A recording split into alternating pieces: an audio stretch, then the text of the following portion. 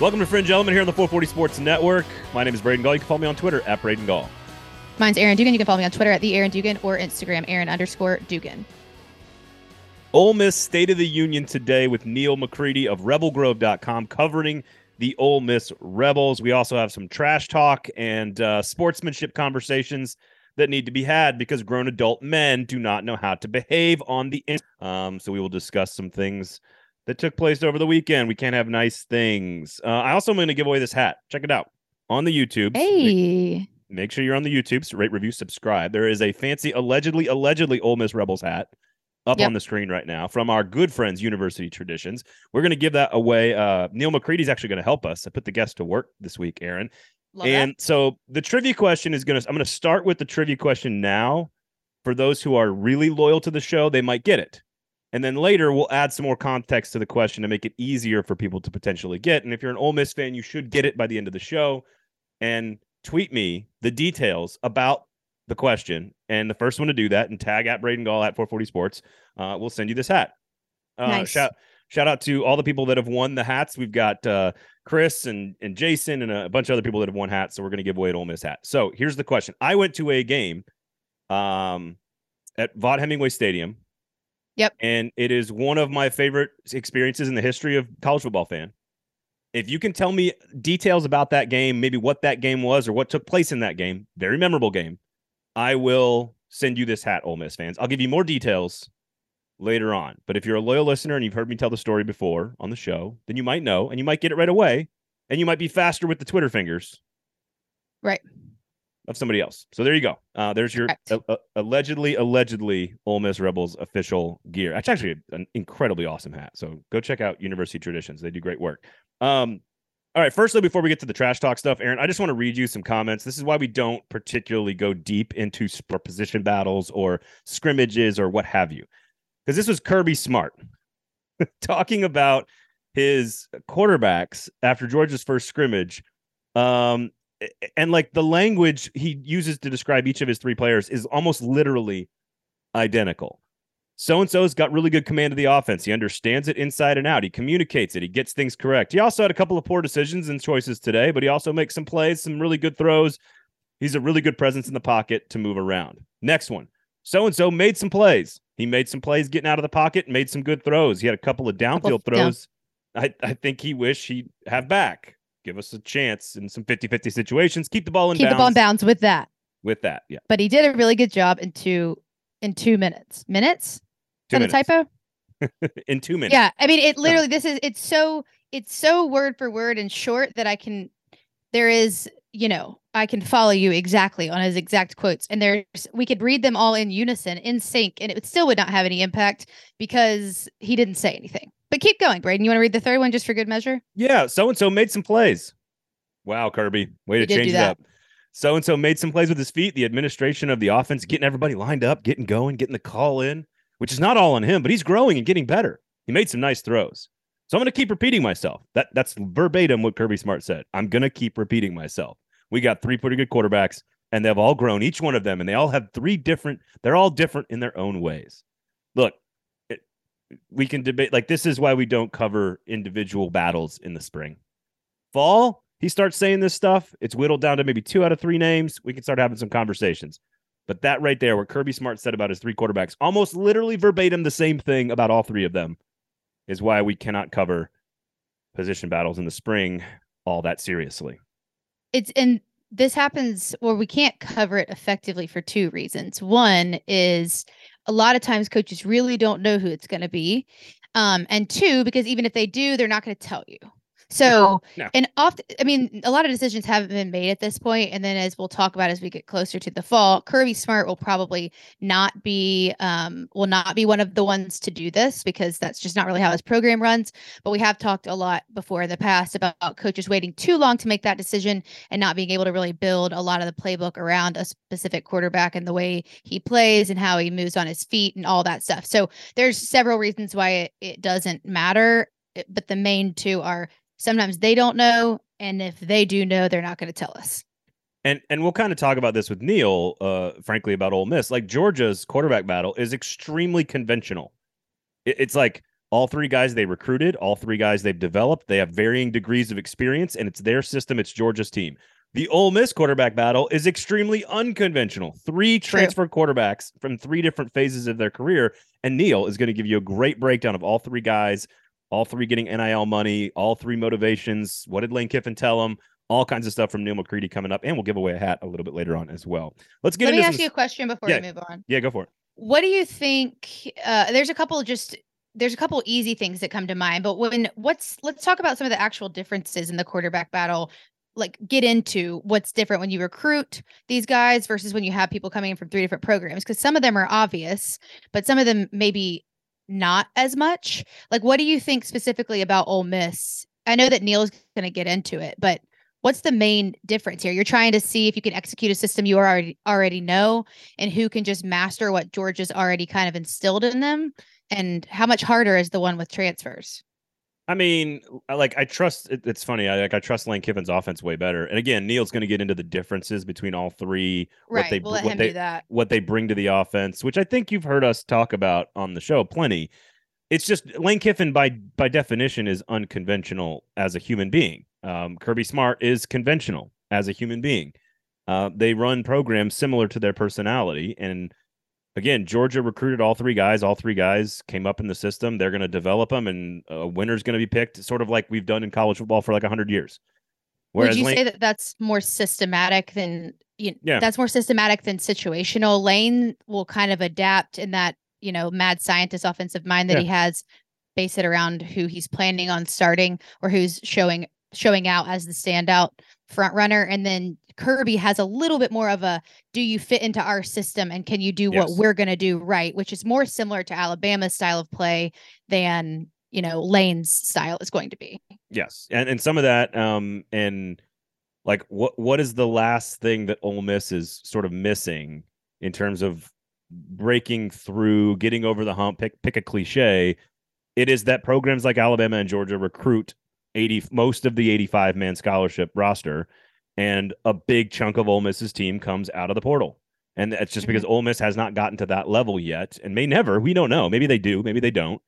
But we know the teams that recruit most of their roster from high school, and the teams that sort of have to fill gaps through the portal a lot more often. And Ole Miss is, again, I think Lane Kiffin just naturally is far more unconventional. And again, all this stuff we will get into a very long conversation with Neal McCready about the Ole Miss Rebels. All right, so football in the SEC. They have 4 straight national championships, 3 different teams: Georgia, Bama, LSU. Yep. College baseball, 3 consecutive national championships in college baseball with 3 different teams from the SEC: Ole Miss, Mississippi State, and your Vanderbilt Commodores, because 2020 didn't happen. The College World Series is Oklahoma back-to-back champs. They'll be joining the SEC next year. And now, of course, you've got women's college basketball, LSU's first ever national championship in either men's or women's basketball. And that's right, we're talking about women's basketball because the SEC pooped down its leg in the men's basketball tournament. And we just had the most successful, most watched, most high-profile women's college basketball tournament in the history of the sport. And no, that is not the story and the topic and the thing that is the headline that we should be taking away from this NCAA tournament, is that the women's game and the growth of the game, the interest in the sport is at an all-time high. We love college softball. It rates higher than the College World Series. Women's sports success is the story. Yes. Not what old men think is appropriate on a court. So, also, newsflash, young women don't care what you think, but the eyes on the sport, you're right, Braden, that's the where story. We are. I hate that it comes in these like stupid ways, but honestly, at the end of the day, who cares? Because it's at least eyes are on it, and the same old men that were talking about that being classless or inappropriate are the same ones that call the sport boring. Well, exactly. There's so many different quick like we got to hit like as many layers as possible because there's so much. Let's go. You guide us. There's so much hypocrisy here, and so just for those that don't know, Angel Reese, Bayou Barbie, baller, 17 NIL deals, more than almost every other female athlete and almost every college football player in all of college athletics, makes her a better business person than almost everyone in the sport. And oh, by the way, she happens to be a national champion as well. Caitlin Clark plays for Iowa. She's also spectacular, also trash talks all the time. Trash talked against Louisville in the Elite Eight multiple times, was dogging out South Carolina by just like not, she was like waving at one of the girls who was beyond the 3-point line. She was just like, yeah, I'm not even going to guard you. Like, I'm going to let you shoot. Like, and she just like literally in the play waves at her. Yeah. She does the John Cena thing against Louisville. She tells a girl on the Louisville team, dude, quit. Like, you're down by 15. Shut up. Like, she says that on the court to a girl. And SportsCenter does a best clapbacks of all time montage about Caitlin Clark. So then Angel Reese wins a national championship. Again, Bayou Barbie does the John Cena thing right into her face, does the Joe Burrow thing, which is the point to my finger on the ring, which is a hat tip to Joe Burrow's national championship thing, which he did on the field for LSU football. A white male did it on the field. No problems with that. Nope. And what do we get? We get liberals and conservatives. We get Keith Olbermann and Clay Travis and Dave Portnoy. And yes, all of your names belong in this show. Danny Cannell, you name it. What do they all have in common? They're all old, rich, white people, males especially. And it's like, oh, she's a piece of trash. She's a piece of shit, even a classless piece of shit. I think I saw as well. Do you like Larry Bird? Do you like Michael Jordan? Do you like the Gator Chomp? Do you like hook 'em horns? Do you like bat flips?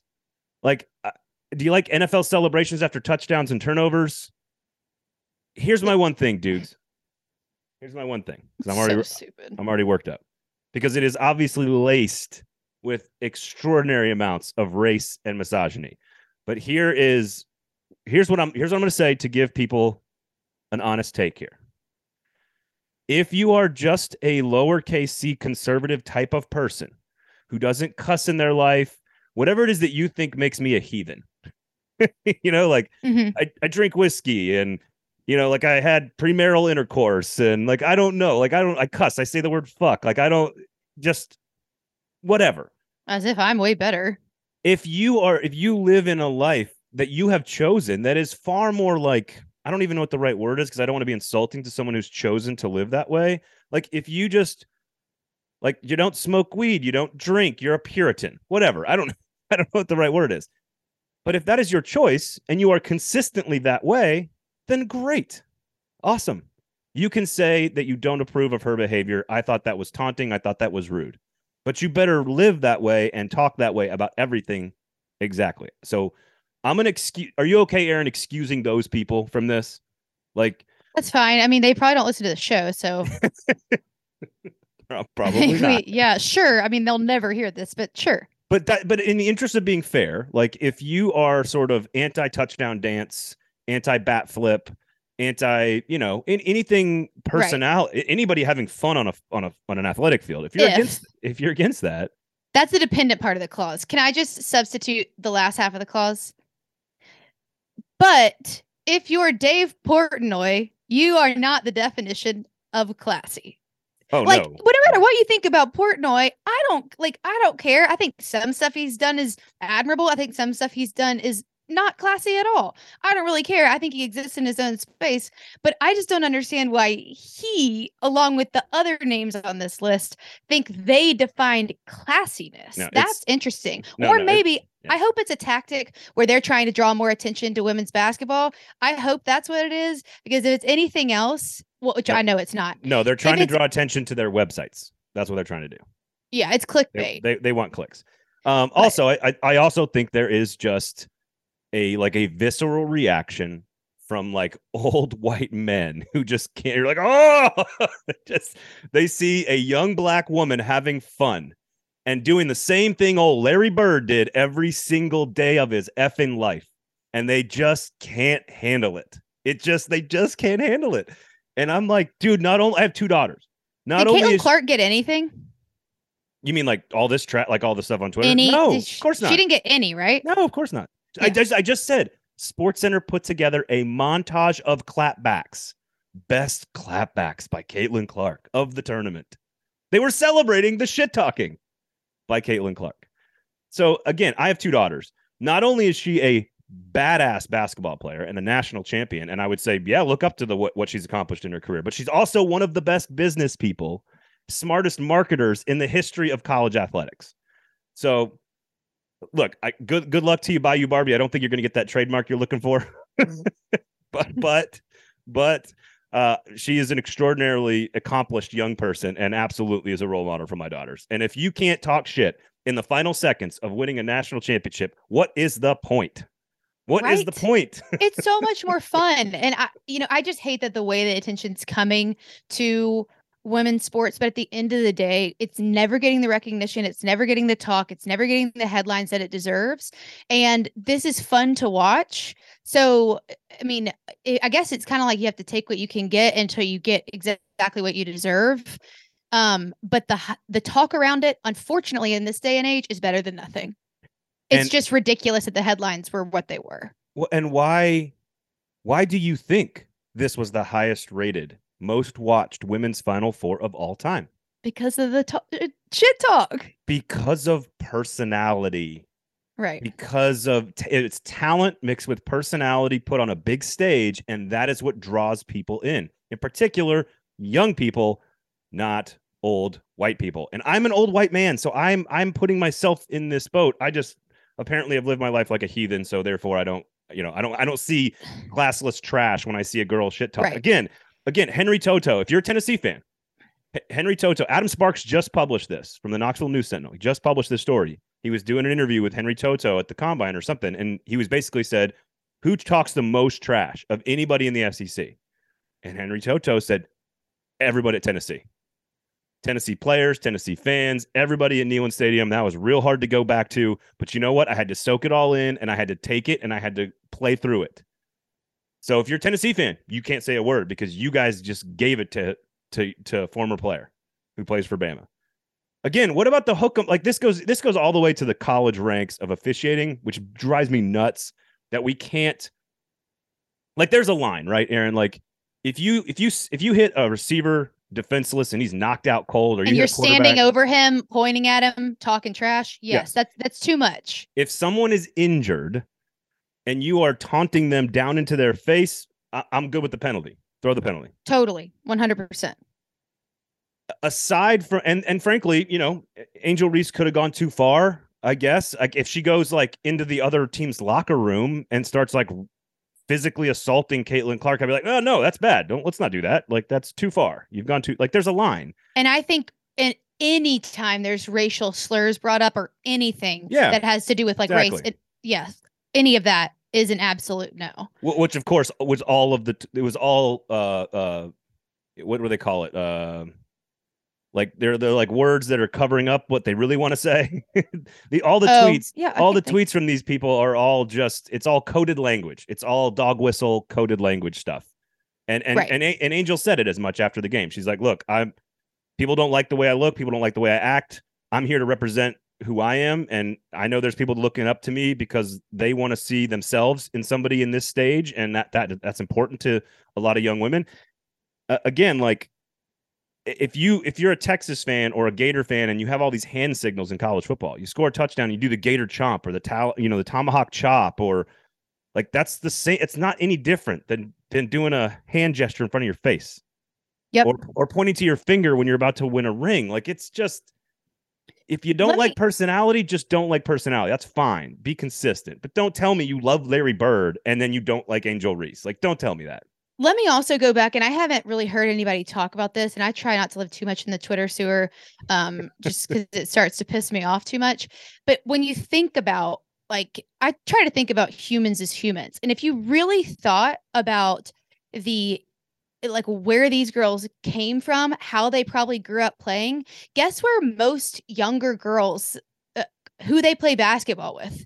Their brothers, their male neighbors. Like they have to have a little bit of a chip on their shoulder to get into the pickup game. Like you playing pickup basketball at the like community court down the street, you The better why, have an baby. ego, because the boys aren't going to let you play. Yeah. So you almost have to have this like ego chip on your shoulder. You have to be able to talk back, or else you're not going to like, they're not going to respect you. There's part of like, I mean, a lot of these girls grew up playing with their brothers and their neighbors that were guys. And so you just have to think about like, you know, how that plays into it.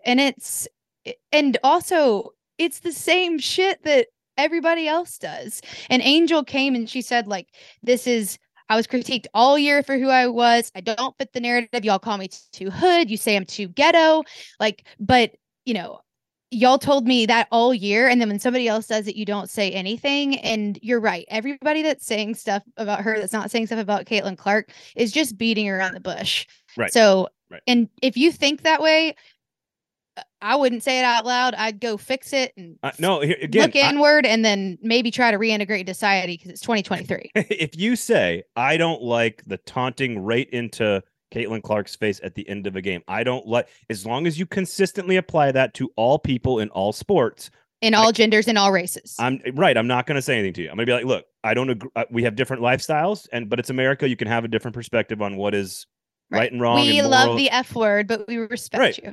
Right. Like, I respect you for your consistency, in which case, like, if you just want to live like an Amish Puritan, fine. That's great. You have the freedom to do that in this country. I have the freedom to enjoy trash talk because I think it's fun. I think sports is fun. I think you should flip a bat and stare at your home run. I think you should throw horns down and not get a penalty in a football game. I do too. It's so much more fun. I draw the line at injuries, and if someone's injured, even if someone's taunting and they don't know the player's injured, I'll give them a little bit of a break. And then as soon as you realize there's something wrong with the guy, if you stop, like that's it. You knew where the line was and you stopped. And so I don't know. I think there's a lot of coded dog whistling that's taken place over this. And again, we can have a smart conversation about it. As I'm watching my daughter play on a soccer team with boys on Monday night at practice, and I'm like, she has to play a little harder than everybody else. Like, that's just the way it is. And we get it. It's fine. It's not a big deal. She's tough as shit. Just keep doing your thing, ladies. Just ignore it. Real quickly, before we get to Neal McCready, of course, we're going to have a really long conversation with him. Masters, I love Masters. Masters is this week. It's like one of my favorite weeks. By the way, hat tip to Jim Nance. If you were putting together the meal, because you won the Masters last year, and you got to choose the meal for all the other winners, give me what you're putting together. I put you on the spot. I didn't tell you to prepare for this. I want your entree. I want your like 2 side items and like maybe like something else, a shareable. Oh, oh my gosh, what's the name of it? I always get it when I go to Fleming's. It's the no free shots. Steak. Yeah, they're not our sponsor. They can be for a price. Will work for meat. What's it called when you put the steak inside of that really fluffy like bread? You know what I'm talking about? How good is the steak? It does not belong inside of bread. No. It's a thing. Hold on. Okay. Beef inside of pastry. No, I'm serious. It's a thing. People you've heard of it. I assume I have. It's what about beef Wellington. Beef Wellington. Okay. Yeah. Yeah, with a nice crispy Brussels. I do love some crispy Brussels. That's great. That's a good call. A twice baked potato, a nice glass of red wine. The twice baked potato would not make like my top 5 side items. I don't think it would be top 5. I think Brussels would be up there. Asparagus would be up there. Maybe some like I love some sautéed mushrooms and some like red wine sauce. That's a good one. What about a nice creamed spinach? I'm down with that. I can get down with that. Pretty rich so far, what we've got going on. Yeah, I would go filet mignon or duck breast or scallops. That would be my protein. And then I'd probably do a wagyu beef. That sounds pretty good. Wagyu steak. Yeah, that sounds good. Some candied bacon on the side. One of my favorite restaurants in town makes a blue cheese coleslaw. You talking about Kanye Prime? No, that's not a. Get out of here with that crap. That's Gulch garbage. It's actually pretty good, but so it's got a Vanderbilt tax on it. There's a Vandy Parents tax on that one. You're not lying. No, there's I like creative side items, like give me some. I love greens too, cooked greens. Anything that's cooked greens would be good. and would fit the Masters, right? Get some cooked greens down there. I have a surprise to tell you. I'm only going to tell you half of it though. Okay, Well, I'll give me tell half. you after the show, but I can only tell everybody else half of it. Okay, give me half the I was surprise. supposed to be at the Masters starting on Thursday to do a podcast from the Masters, but Bummer. I'll not be doing that anymore. But next week, if you listen to this podcast, I bet you love this golfer, and he will be in studio here next week, but I can't spoil it yet. Someone who's made Masters appearances. Justin Thomas. Nope. More. Jordan Spieth's not an SEC golfer. He's a Texas guy. Well, I didn't say SEC golfer. Ah, okay. All right. I don't know. Someone that y'all all like. If you like so you're gonna invite me in to do some interviews with him? Ask him some questions? Maybe. If you give me a hat.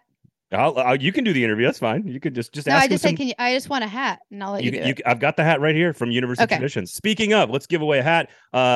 Here was our conversation. Long conversation. Enjoy the Masters, everybody. Enjoy bat flips too. Here was our conversation with Neal McCready of Rebel Grove, giving you an Ole Miss State of the Union for spring football.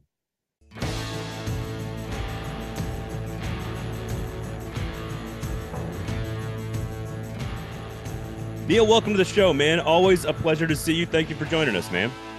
Braden, it's always good to be with you. You're one of my favorite people in this sphere that we operate in. I started to call it a business, a field. I'm not really exactly sure what the hell it is, but whatever it is that we all sort of do, I admire the way that you do it. Well, go on. Also, thanks for joining us. That's all we needed. I appreciate your time. Have a wonderful day. Thank you, sir. No, we're going to do Ole Miss State of the Union. I'm going to take a look at, they just had their first open practice, of course. We'll take a look at the quarterbacks, the roster, expectations, the relationship with the fans. We are also going to continue to give away more details about how you can win this super sweet Ole Miss hat. Check that out. If you're looking at YouTube, you, of course, can see it. That is an Ole Miss Rebels hat, although not officially an Ole Miss Rebels hat. From University Traditions, of course. They do great work, and I've got a Rebels hat here for you Ole Miss fans. We'll give you some more details on how you can win that at the end of the interview here. But let's start just real quickly. I mean, I'm assuming the quarterback is like the quarterback thing is everything you guys talk about. I sort of have a preconceived notion of what it is, but I want you to sort of correct me and guide us through the three names. Jackson Dart is clearly the most experienced, but Lane Kiffin doesn't necessarily love everything about him. That's why he had Luke Altmaier start a game last year. Spencer Sanders is the most experienced, also turned the ball over a lot and got hurt a lot. Walker Howard might be the most accurate and the best thrower of the group, and therefore might win the job eventually down the road. Where am I wrong? Where am I right? And how should fans be looking at these three names? Oh, let's see. I think you are generally correct. A couple of minor corrections. This is more like, I feel like you watch Iron Chef. I watch Iron Chef a lot. Like they'll pick apart like little things, and they'll always point out, look, this is great, but yeah, we're paid to pick apart. So here's a critique. The pate's a little grainy. I watch. I didn't realize you were such a pate expert. I didn't know. I watch a lot of food shows, man. I don't know what it is about. I'm the idiot that runs on a treadmill. I'll run 10 miles on a treadmill watching food shows. It's bizarre. Oh, Chef's Table is my favorite, man. I love that show. I love food shows. So I guess the two minor critiques. Altmaier started a game last year because I think he wanted the perception of fairness. And I think it was just hey, I'm going to give both of these guys an opportunity. But you're right in that I don't think Lane Kiffin ever completely was thrilled with everything Jackson Dart. I don't think he ever got to a place where he goes, hey, this guy, I can win the whole thing with this guy. I don't think he got there. Now, he likes Dart, and Dart's a competitor. And Jackson is a leader. He's a charismatic kid. He cares. He puts in the work. He likes all of those things about him. But I think last year sometimes didn't make great decisions at times, didn't see open receivers. Now, he was running for his life at times too back there. So there's stuff. Spencer Sanders, Braden, started 42 games at Oklahoma State. Think about that in the era in which we cover college football today. 42 games. It's a lot of football at one place. Now he's not completely healthy. He's got a shoulder issue that he got hurt midway through last season, missed a couple of games, came back and competed at the end. You know, he didn't throw a lot in the offseason before spring at Ole Miss. And then you're right about Howard. Certainly a guy that when you watch him in practice, you're like, whoa, arm talent. It's real. Throws a beautiful deep ball. Young, left LSU, a place where he was happy. Left because he was sort of trapped as the third team quarterback with Jaden Daniels and Garrett Nussmeier. You know, his dad played at LSU. His mother, who unfortunately is no longer with us, went to LSU, was an LSU fan. LSU means something to Walker Howard. He made a business decision to leave. And so it stands to reason that he didn't leave a place where he was happy. And he knew, and again, this is not a knock on Ole Miss or anything, but Walker Howard knows a lot more about LSU than he knows about Ole Miss. Right. There's a comfort level at LSU. He has all those friends on the team. His girlfriend goes there, everything, right? Would have been easy if he's going to be if you said, hey, Walker, no matter where you go, buddy, you're going to be a third team quarterback next year. He just stay at LSU. Yeah. He come into Ole Miss because someone told him on the recruiting pitch, hey, you're going to be no worse than number 2. You're going to get meaningful practice reps. You're going to be developed. You are the quarterback of the future here. The quarterback of the future at LSU is Garrett Nussmeier. Quarterback of the future at Ole Miss is Walker Howard. This is where it gets interesting. Spencer Sanders, this is it. This is his last year. If he plays it at Oklahoma State, if he plays it at Ole Miss, if he goes to Sam Houston, this is it. This is it. So if you're Walker Howard and they tell you, hey, we're going to bring in Spencer Sanders, and they did tell him that, we're going to bring in Spencer Sanders, you know, his eligibility is up at the end of this season. Egg Bowl, bowl game, whatever. When that game's over, he's done. He's out of the way. Jackson Dart has more time. Now, I think in Jackson Dart's mind, he says, I'm going to win the job. I'm going to kick ass. I'm going to be an NFL quarterback, and I'm going to have the option to declare and leave. This is his third college season. He can bolt after this year and go to the NFL and count the money. But if you're Walker Howard, you're like, okay, well, what if he just stays and is good and decides to come back for another year? Because now am I backing up him for 2 years? Because if that's the case, maybe I should have gone to TCU because they really wanted me bad. So I don't know where this thing's going. And then I go to the Lane Kiffin part of this. This is the longer answer than you ever thought. Lane Kiffin's not a conventional thinker. So all the things that you and I just said, that I just said to you, are conventional thoughts. Like if you look at this rationally, logically, and this isn't a knock on Lane. Like a normal human being. Just, I don't think Lane cares if at the end of this, he, for lack of a better word, screws one of these kids. I just don't think he cares. I think Lane views it as, hey, look, these are professional sports. My job is to win games. My job is to improve my team. Yeah. I'm going to put as many talented people into a room as possible. Let them compete. The best one's going to play. And if we do that at enough positions on the field, we'll win enough games to compete for a championship. I think that's the way Lane thinks. And in many ways, cool. But this thing's got, in the spring, it's one thing. But if we're doing this in August, this is going to get weird. Well, it's why the next window for the portal could be very interesting. It is one of the most non-conventional quarterback races I've seen ever, with a returning starter, a guy with 42 games of experience, and then a guy who probably actually could run the offense the most efficiently. Yes. Probably by midseason, I would say. Jackson Dart has a high floor because they're familiar with him and he knows him. But like this isn't Lane Kiffin's fault or the players' fault. The system that we now all operate in has created this type of environment for this to happen. As long as Lane Kiffin's telling the kids the truth, like, I'm good with whatever happens. And then frankly, I wanted to move on here, but I'm assuming there's a very good chance one of the three decides to leave again in April, right? Is that possible that one of the three, probably not Walker, but like, I mean, is it Jackson Dart? Walker won't leave, but I mean, so Jackson believes, and his father's been very vocal about it, that he's going to win the job, that he's got the locker room, that it's his job. And look, he has looked really good in the spring. He looks better. He's improved his body. He's throwing the ball better. He's more comfortable in the system. You know, a year ago when he was here a year ago in spring, he was swimming. You know, learning a brand new system. It's completely different than what they did at USC. And so, you know, what Clay Helton did at USC when he was there, it's completely different. And so it took him a minute. And last year was his first year as the starter in the SEC. And he was, and you know, it stands. I say this all the time about Jackson Dart. Jackson turns 20 in May. He's still a young guy. Yeah. I mean, he's a young dude. So is it possible that Spencer Sanders came because they offered him some NIL and he said, I'm going to give it a shot. And if I don't win the job, I'll go down a level. I don't know. Jackson, I think, graduates this summer. Could he leave as a grad transfer and go home to Utah and play at BYU in the fall? Or could he, but if you told Jackson Dart, hey, you're not going to win the job, you're going to sit a year, I think he'd probably tell you, I'm going to go someplace and sit a year, learn the system, and be their quarterback in 24.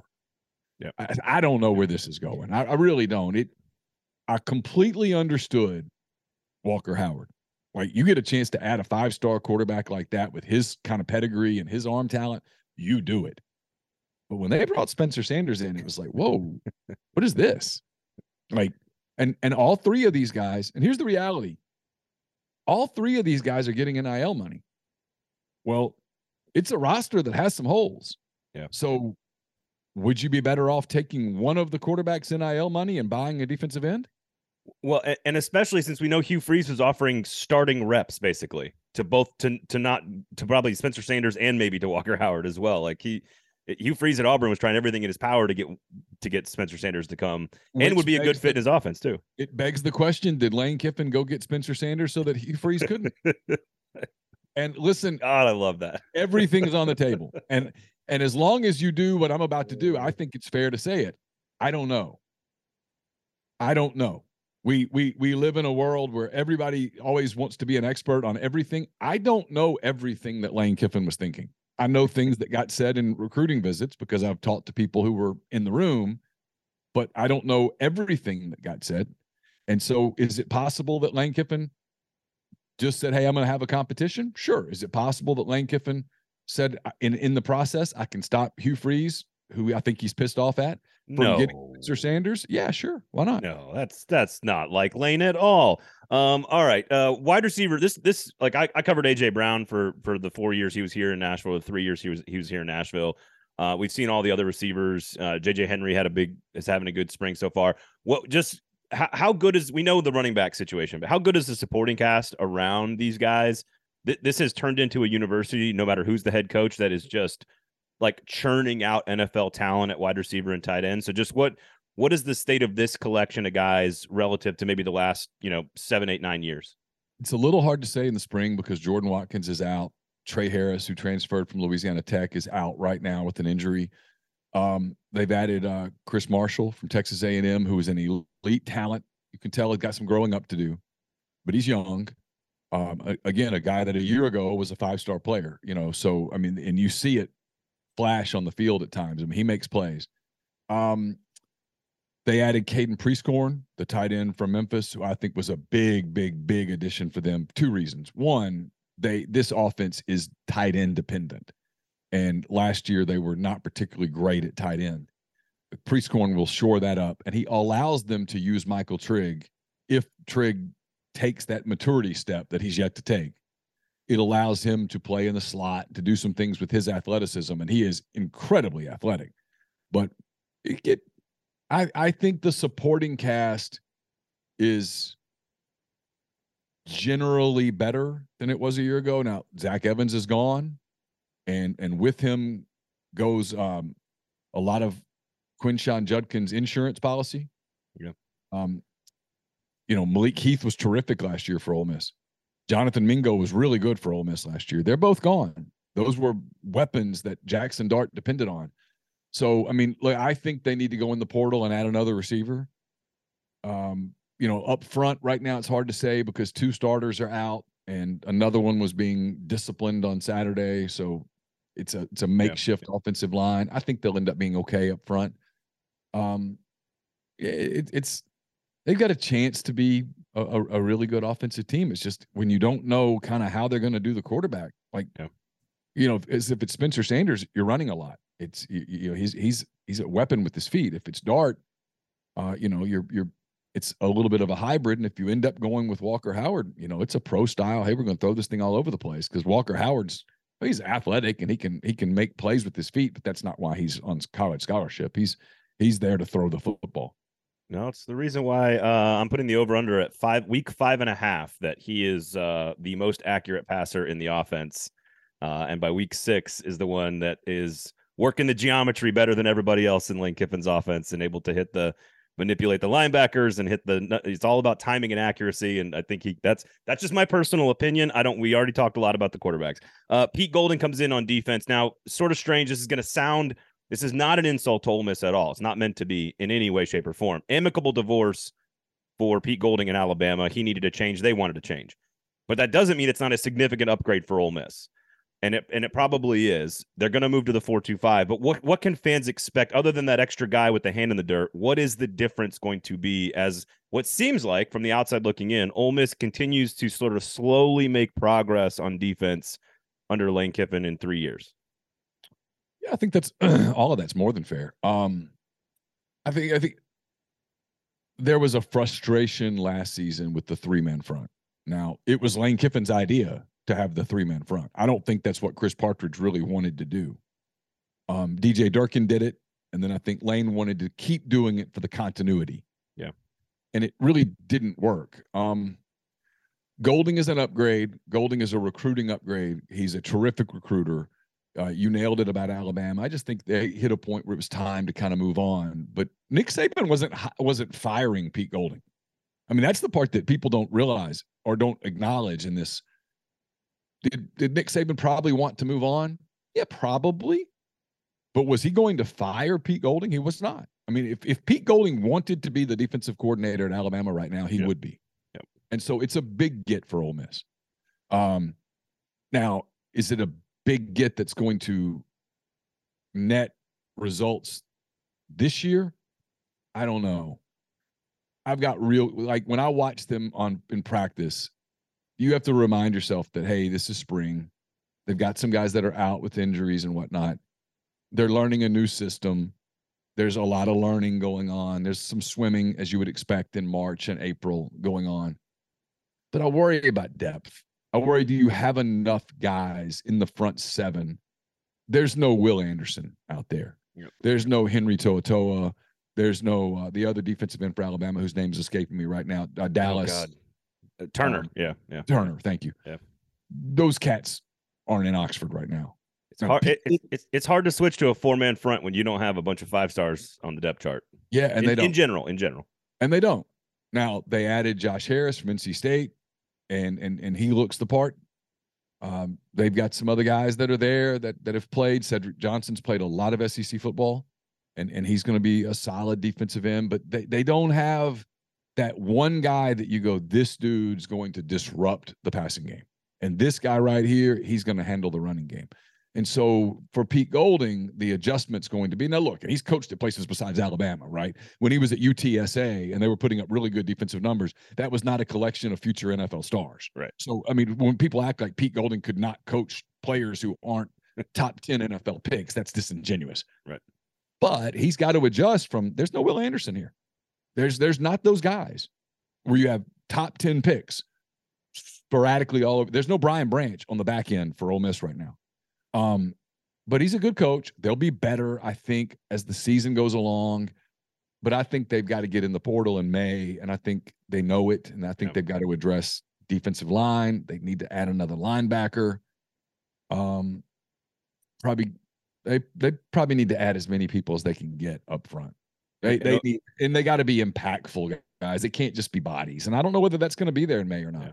Yeah. And oh, by the way, you're playing in the healthiest SEC West we've maybe ever seen in the history of the division. Which is sort of our last 2 questions here.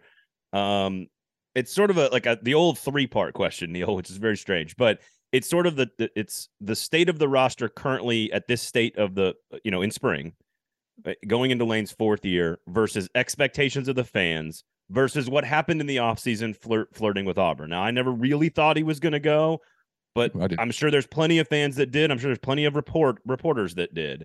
And there probably was some time there where Lane probably thought about it pretty heavily and was pretty close to going. But you package all of this together and you have a guy who's winning a lot of games, a roster that kind of continues to be put together in sort of unique and creative ways. You have expectations now from fans, and oh, by the way, the flirtation in the offseason. So how does that all work together into where is this team relative to the past, and what should fan expectations be for the fourth year for Lane? Oh, there's a lot there. Yeah, sorry. All right, so no, it's all good. It's stuff I've thought about too. This is a team that started 7-0 last year, and they were 8-1 at one point when Alabama, they were 8-1 and looking like they were in control of the Alabama game at times. And you go from that to where they finished, which was Alabama beat them, Arkansas blew them out, they lost at home to Mississippi State. They went to a bowl game that nobody was excited about and lost to a Texas Tech team that wanted to be there. So they lost 5 of their last 6 games. And he flirted with Auburn. And look, he definitely flirted with Auburn. I mean, he really flirted with Auburn. Okay. I mean, Auburn wanted Lane Kiffin for a long time. I think Lane Kiffin was very serious about Auburn. I don't know precisely what happened in those last few days. I think it was a multifaceted sort of, both sides had some cold feet as they got close to the altar and things fell apart. But it was real, and whether it was a distraction or not, I don't know. I think they had a hard time getting over the Alabama game, and they played a Arkansas team that was senior night, motivated, and they just got popped. Okay, I don't think they lost that game because of the Auburn stuff. Right. But from a fan standpoint, that night was a hard night, because you're watching on television as an Arkansas team that ends up going, 7-6 or something like that. An Arkansas team just wallops you. It was 42-6 at one point in the third quarter. And the broadcast crew, Cole and all those guys, are talking about Auburn. Yep. Tough night for a fan. And then 5 nights later, you lose to Mississippi State. I've said this a long time, and I'm one of the few people who says this over and over. I thought they lost twice in Fayetteville. I thought they lost the Arkansas game, and I thought they lost the Egg Bowl. There was at no point that night did somebody apparently say, "Hey, look, we're not winning this. We can put some lipstick on this pig, but we're not winning this. Let's get the hell out of here. Let's get ready for state. We got a game in 5 nights. Let's go win that game." And had they done that and won that game, I think we're having a different conversation. But they didn't. They had 98 offensive snaps in Fayetteville. And 5 nights later, they looked a little sluggish, and they lost to a Mississippi State team that, may he rest in peace. We view them differently because of what happened with Mike Leach. But that wasn't a good State team. They weren't good. That was a game Ole Miss should have won. And they didn't win it because they just weren't ready for that game. And that was a direct result of how much energy they expended in Fayetteville, turning 42-6 into 42-27. It's still a double-digit loss. Right. You know what I'm saying? So that ended the Lane Kiffin honeymoon here. That period ended the honeymoon. Now, can he get the fans back? Of course. But they gave him $9 million a year. He asked for NIL money, and they went above and beyond what he asked for. The expectations are higher. I think the flirtation with Auburn turned the relationship from a love affair into a business relationship, and where it's okay, you're our coach and we love you, but you better win, or we're going to get tired of the dog, and we're going to get tired of the social media. It's poor old Juice. It's not his fault, but Juice is not going to be quite as adorable at 6-6 as he would be at 9-3 or 10-2. So this is a big year for Lane here. I think it's made bigger for 2 reasons. One, the playoff starts in 24. If they can keep Quinshon Judkins, he'll be a junior. You'll have an experienced quarterback one way or the other.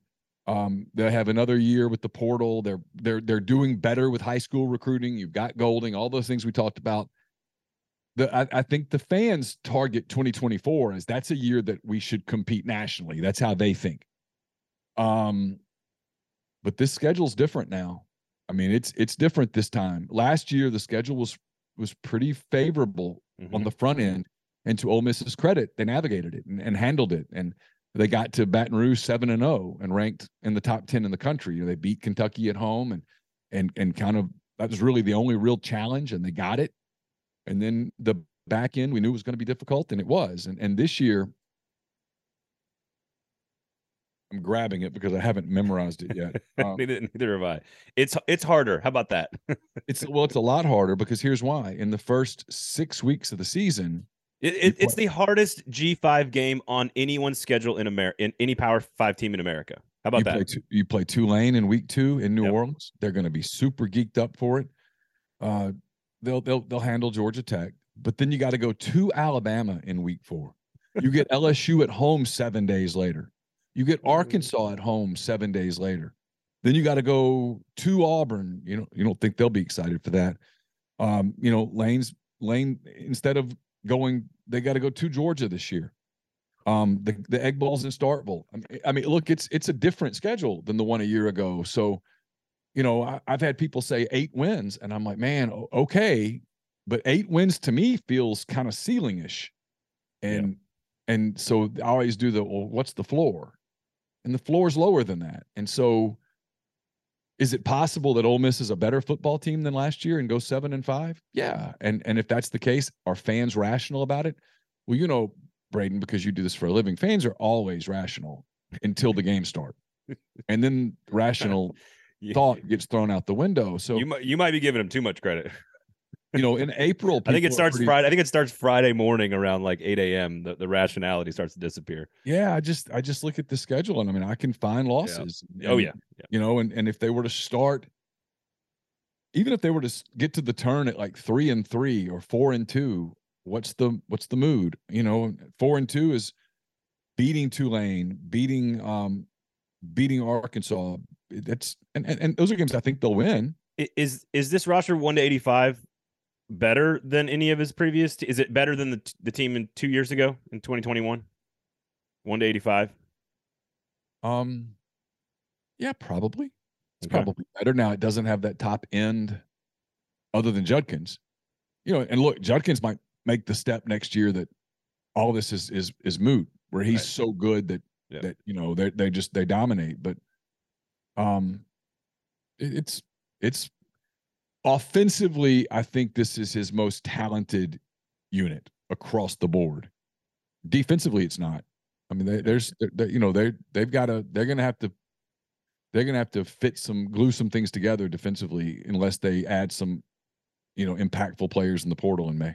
All right, I got one more for you, and let's give away this fancy Ole Miss hat here. If you're looking at YouTube, you can check it out. University Traditions, of course.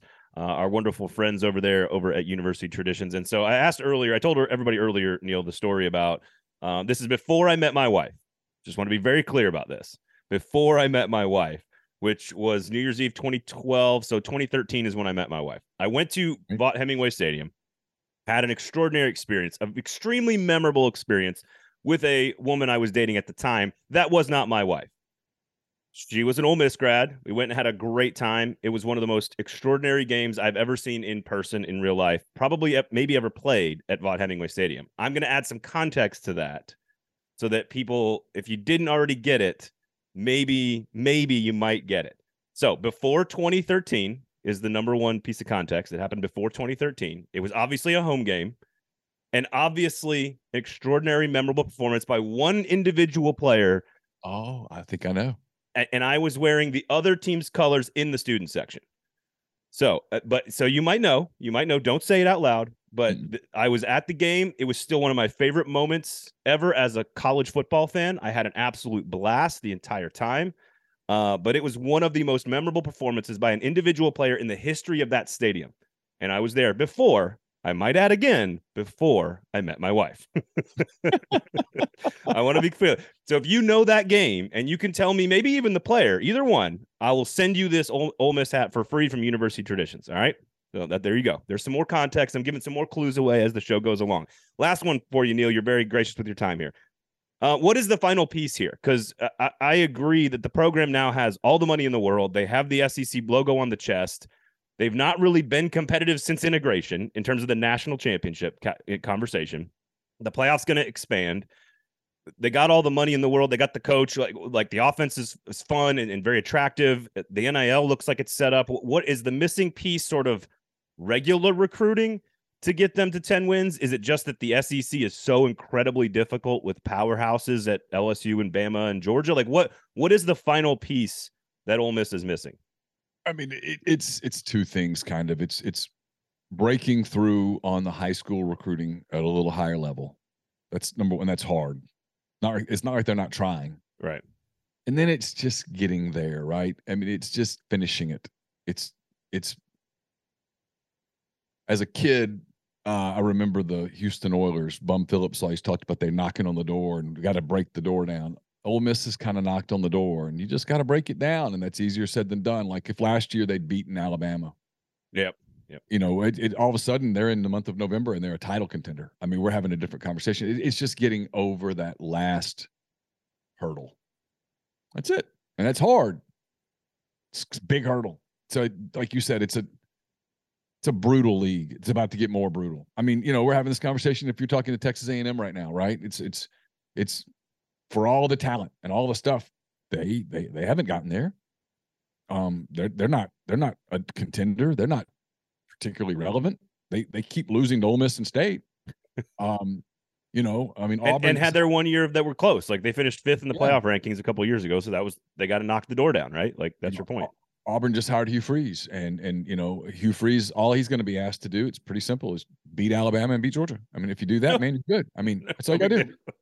You know, I mean, and now LSU's back. I mean, I think LSU's the best team in the division, and I mean, I think they're an absolute contender, and they're back, and so then you're going to add Texas and Oklahoma, and they're going to be awakened when you walk into this league because you know the games against South Carolina and Kentucky and Mississippi State that you think are W's are not, and then you go to Fayetteville on a night, and you know you've kind of got you're a little flat or whatever, and you look up and you're down 5 touchdowns. That happens to people. It happened to Texas not long ago. It happened to Ole Miss last year. I mean, it's just a brutal league. And so I don't know. For Ole Miss, it's just getting over the last hurdle, and there's no guarantee that you do it because there's the whole time that you're trying to pull up, people are trying to stomp your fingers and make you fall off. And that's just how it works. Well, the good news for Ole Miss fans is that the system itself is being changed to put them in a better situation, and they're among a few programs that are positioning themselves very well for that change coming in a couple of years. I might even throw Kentucky into that mix as well. So Tennessee also. So there you have it, Neal. Always Neal, always a pleasure, man. Great stuff as usual. We'll talk to you soon. Thank you so much. Enjoy the Masters, and we'll talk to you soon. Thank you, man. See you, Braden.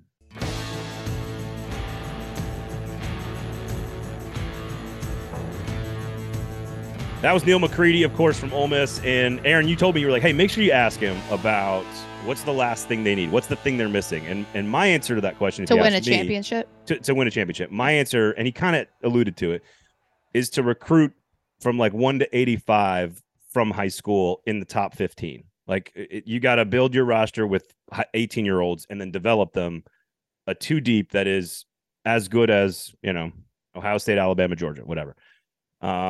But his answer was kind of interesting because it's like they just got to break through. They got to kick the door in. They've got to finish the job, get over the hump. And Texas A&M is going through this. Tennessee's going to probably go through this for a while. Like there is an element of like Georgia had to deal with this before they won the national championship. Like you got to kind of kick the door in. Eventually you got to break in. Now I think the playoff expanding is going to give Ole Miss a lot of opportunity to make the playoff with Lane Kiffin as long as he's got a good quarterback. But win the West, win the SEC, win a national title. I don't know. That's a tough ask for a team built in the portal. So you're not wrong. Well, he shed some light. I like ending on a show when someone says you're not wrong. I like that. And again, it's a compliment coming from me. It is. It's all relative. Allegedly, an Ole Miss Rebels hat from University Traditions, our good friends over there at University Traditions. So make sure you submit what took place, what game Extremely memorable, one of the most memorable individual performances in the history of Ole Miss Rebel football. I was there. I was wearing a shirt of another color, and it was still one of the greatest moments of my entire college football life. Tweet me that game or something about that game, and I'll send you a hat, you Rebel fans, at Braden Gall, at 440 Sports. Aaron, where can people find you? What sewers are you hanging out in? Other ones. The Aaron Dugan on Twitter and Aaron_Dugan on Instagram. There you have it. Thanks for hanging out. Thanks for listening. Thanks to Neal McCready for joining us. Relax, folks. Sports are supposed to be fun. Have a good time. Relax.